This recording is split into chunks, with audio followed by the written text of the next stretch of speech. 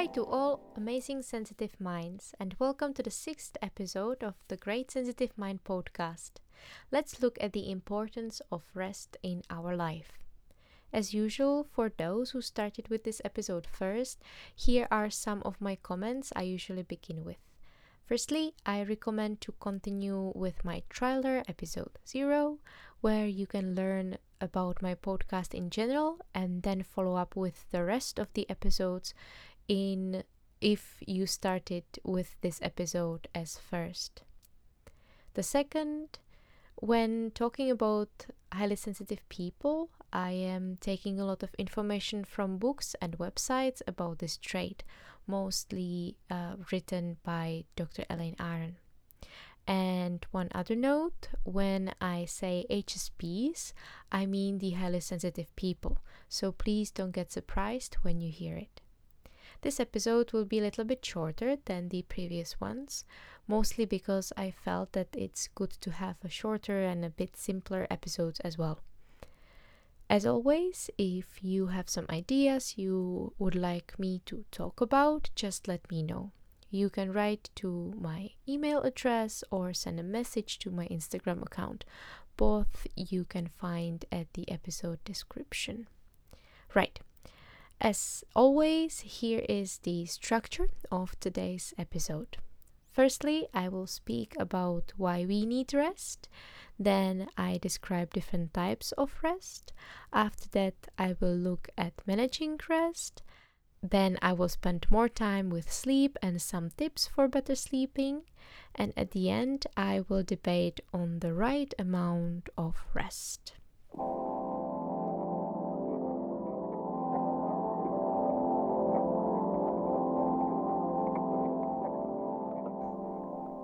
Little note for start.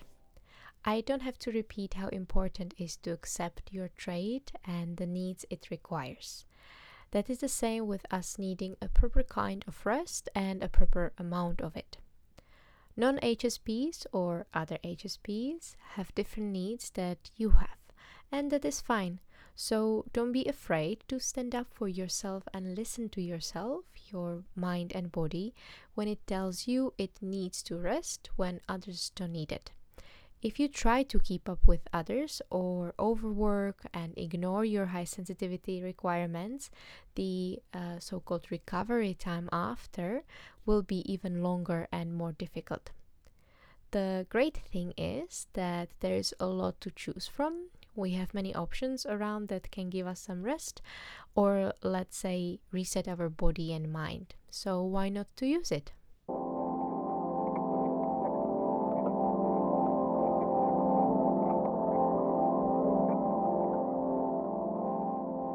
The question to start with is why we actually need rest so much.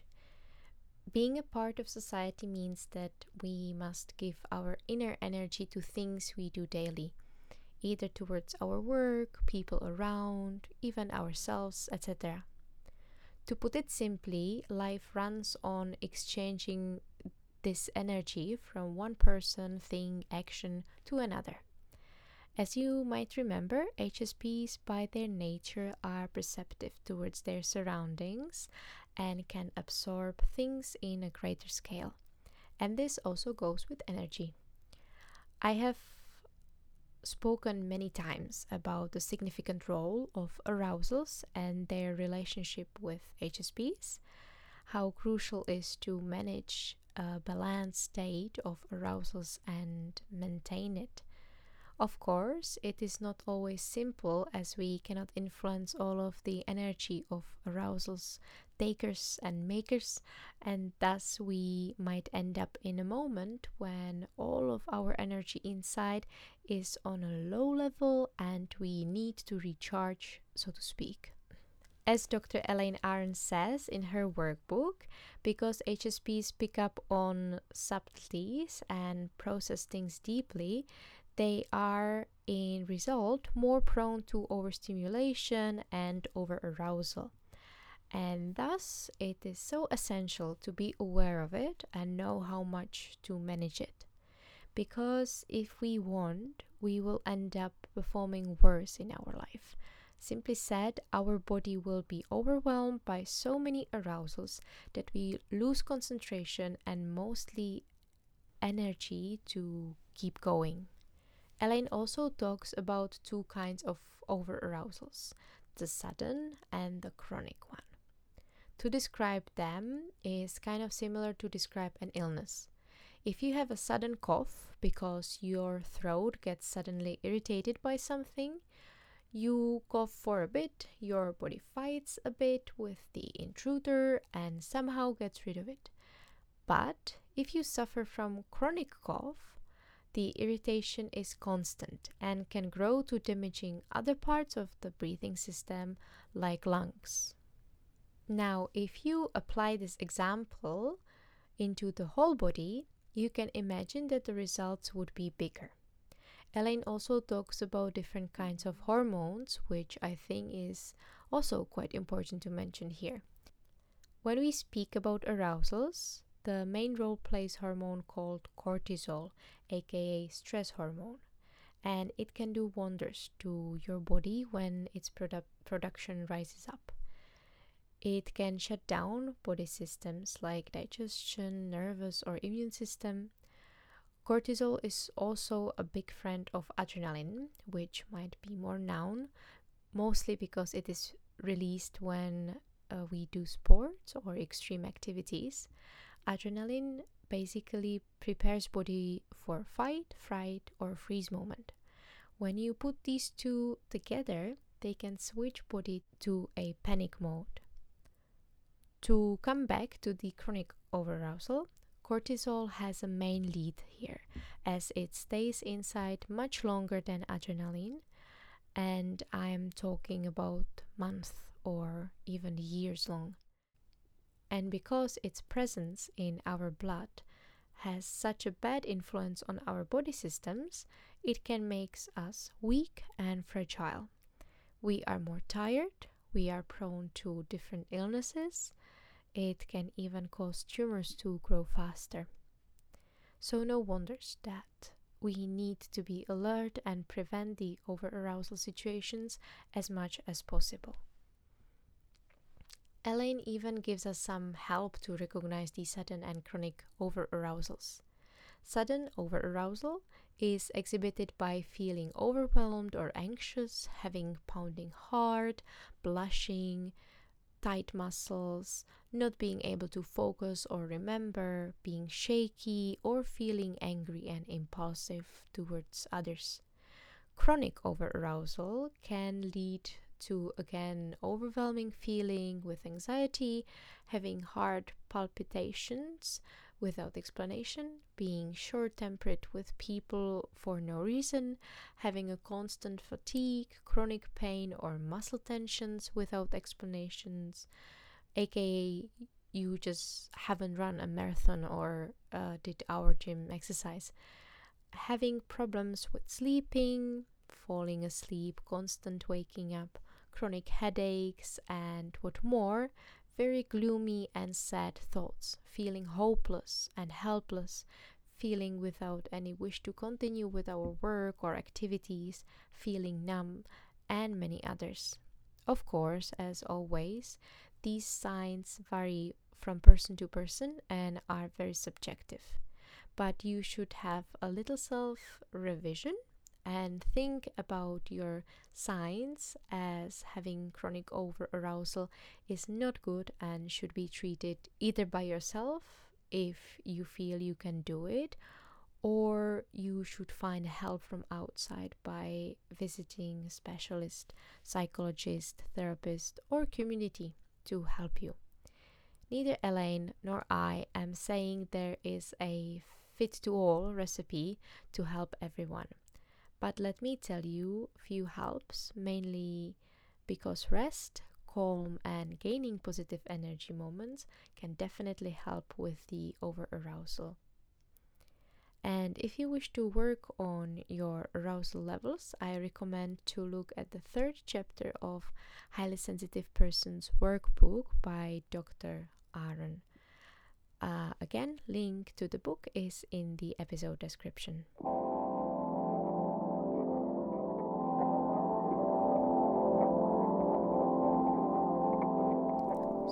what are the types of rest?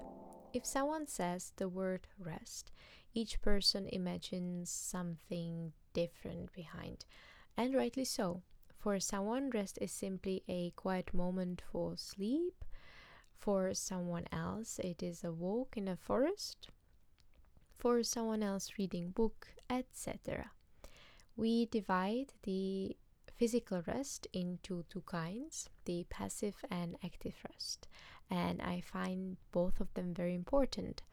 The active rest means some kind of activity where you keep the movement of body and mind but try to decrease its level.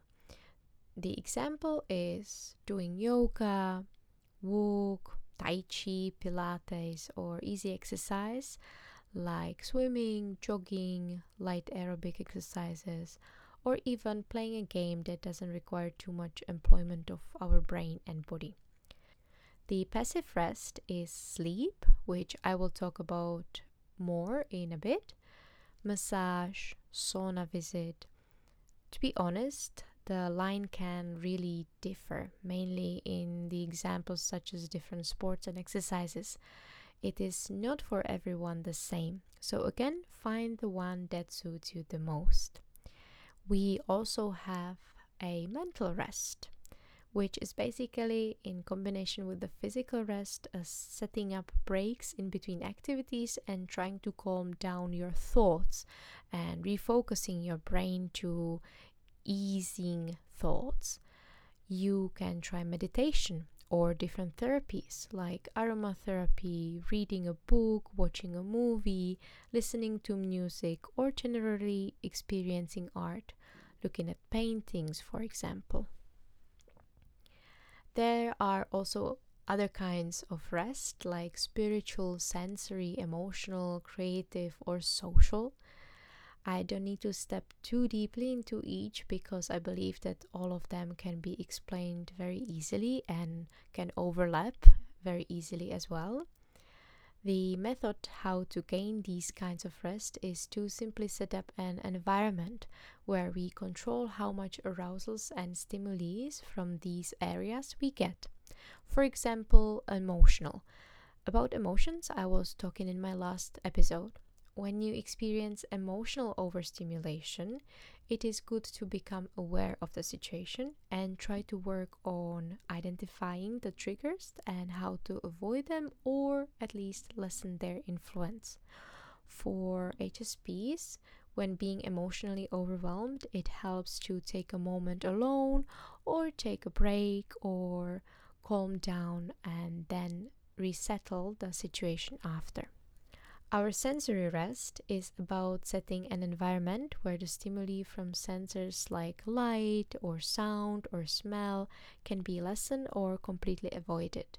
For example, turn off lights and use candles or dimmed light instead. Go to a place where you know there will be no noise, etc. Social rest is very simple, and we have spoken about it relating to HSP's trait in general. We should spend some time alone without being interrupted by others. If you want to know more about different kinds of rest, you can find this in articles that I am putting into description.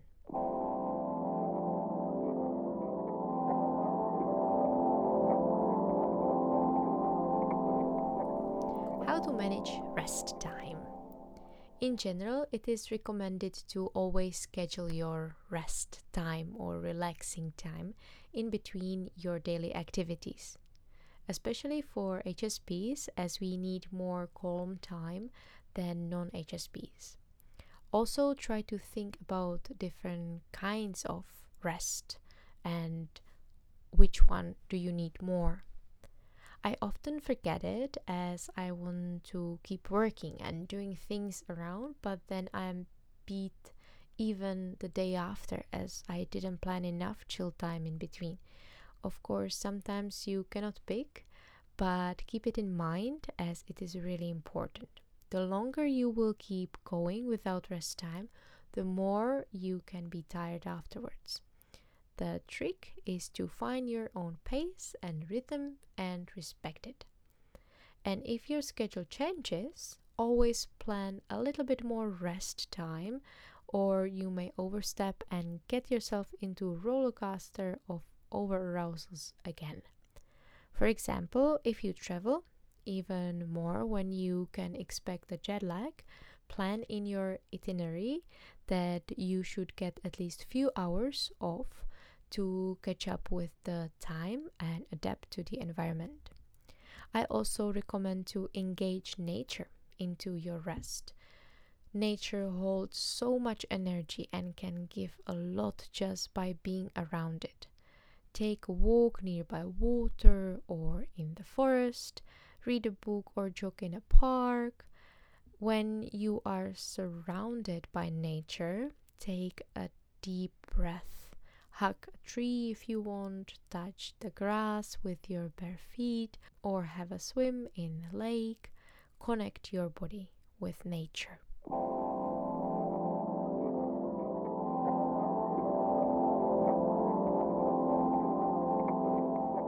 Let's talk about sleep. Why do we sleep? Because it allows the brain to lower its activity, tidy all the thoughts and perceptions we gained during the day, including all arousals and stimuli, and allows body to rest and thus gain energy for the awake state again. HSPs generally need more sleep, but it doesn't have to be always the case. The importance lays in respecting your own biorhythm, which means listening to your body and what it actually asks for at a certain time. And that doesn't have to correspond with people around you. If you are a morning person, start your day early and go to bed early. If you are a night owl, then focus your activities to later part of the day and retire to bed later. I believe there is generally less percentage of HSPs, but there are still some. If you prefer to have a little nap during the day, do it. The same goes with how much hours of sleep we need. How many articles I read that this number of sleep hours is the best for everyone? Nonsense. If you are okay with just 5 or 7 hours of sleep and you gain rest via other things during the day, no problem. If you need 8 to 10 hours a day, again, no problem at all. The most important part is to remember that you should not be getting up tired each time. Here are some tips and tricks for better sleeping. Try to make your bedroom a place set up for the time of rest and relax. Look what you have in your bedroom. Try to put away things that are not necessary or cluttering the space. Look at things like colors or the kinds of lights. Are they calming you down or disturbing? In my case, I had to repaint the bedroom when I moved to my partner's apartment from red, which was for me really aggressive, to white with some blue wallpaper. Which fabric material of sheet are you using? Does your skin feel irritated? Maybe it might sound a little bit silly, but remember that you spent quarter or third of your daytime in bed. Thus, it requires to give it a thought about the comfortability. I honestly don't know too much about Feng Shui, but I heard that it has been helping as well, so you could look it up and get inspired by its philosophy. Also, try to reserve the time in bed only in resting activities. With home office, now it might be quite tempting to stay in bed the whole day, but you should really use bed only for resting. And of course, intimate time with your partner, but that's not for this episode. Before you go to bed, I recommend not to eat or drink anything that is making your digestion work a lot. I don't want to again generalize here how many hours in advance you should stop drinking or eating or what you should eat as your last meal, etc. This is really individual, so I advise more to listen to your own body again and follow your intuition. Do not disturb your mind with too much screen time before you sleep. Our eyes get really tired of watching screen, either TV or phones, but also it makes our brain still keep working even though it should slowly prepare itself for sleep. So again, think about what makes your brain settle down and being not active too much, like reading a book, listening to music, meditation, etc. I, for example, like to have a shower before I go to bed as it calms me down. If you cannot sleep, try to read a bit longer or listen another song or two. But if your brain floods with thoughts, as it tends to with us HSPs, it's generally recommended to get up. I, for example, prepare a chamomile tea or practice breathing exercise, which is really simple. Just focus on your breath and rhythm of your heartbeat. If you suffer from insomnia, it's good to ask for help. Sleep is really essential as it gives us the rest, and if you end up having no or really little of it, the results can be really harmful for you.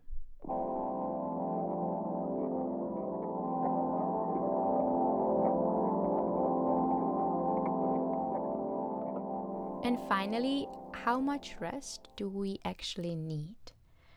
As said many times, it always depends on a person. That's why it's very important to evaluate your life schedule and try to think about each kind of rest and how much of it do you have in your life.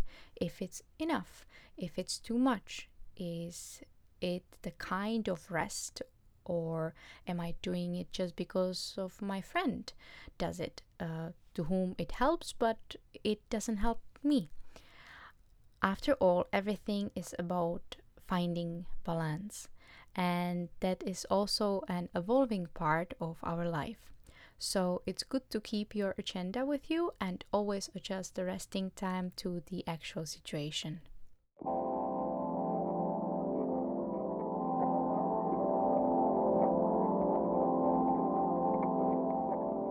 And now the end.